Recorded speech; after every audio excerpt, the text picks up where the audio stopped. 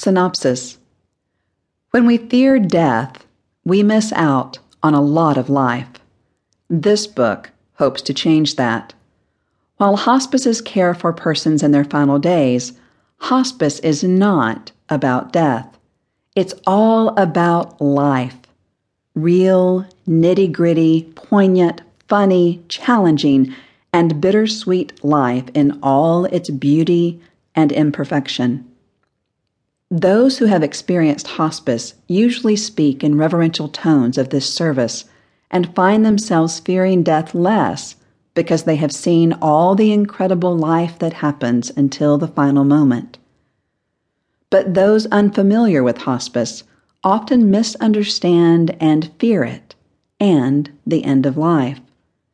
Through first-hand accounts that range from humorous to heart-wrenchingly honest, Carla shares the stories that continue to teach her the lessons of what it means to be truly present with ourselves and each other in this perfectly imperfect experience called life.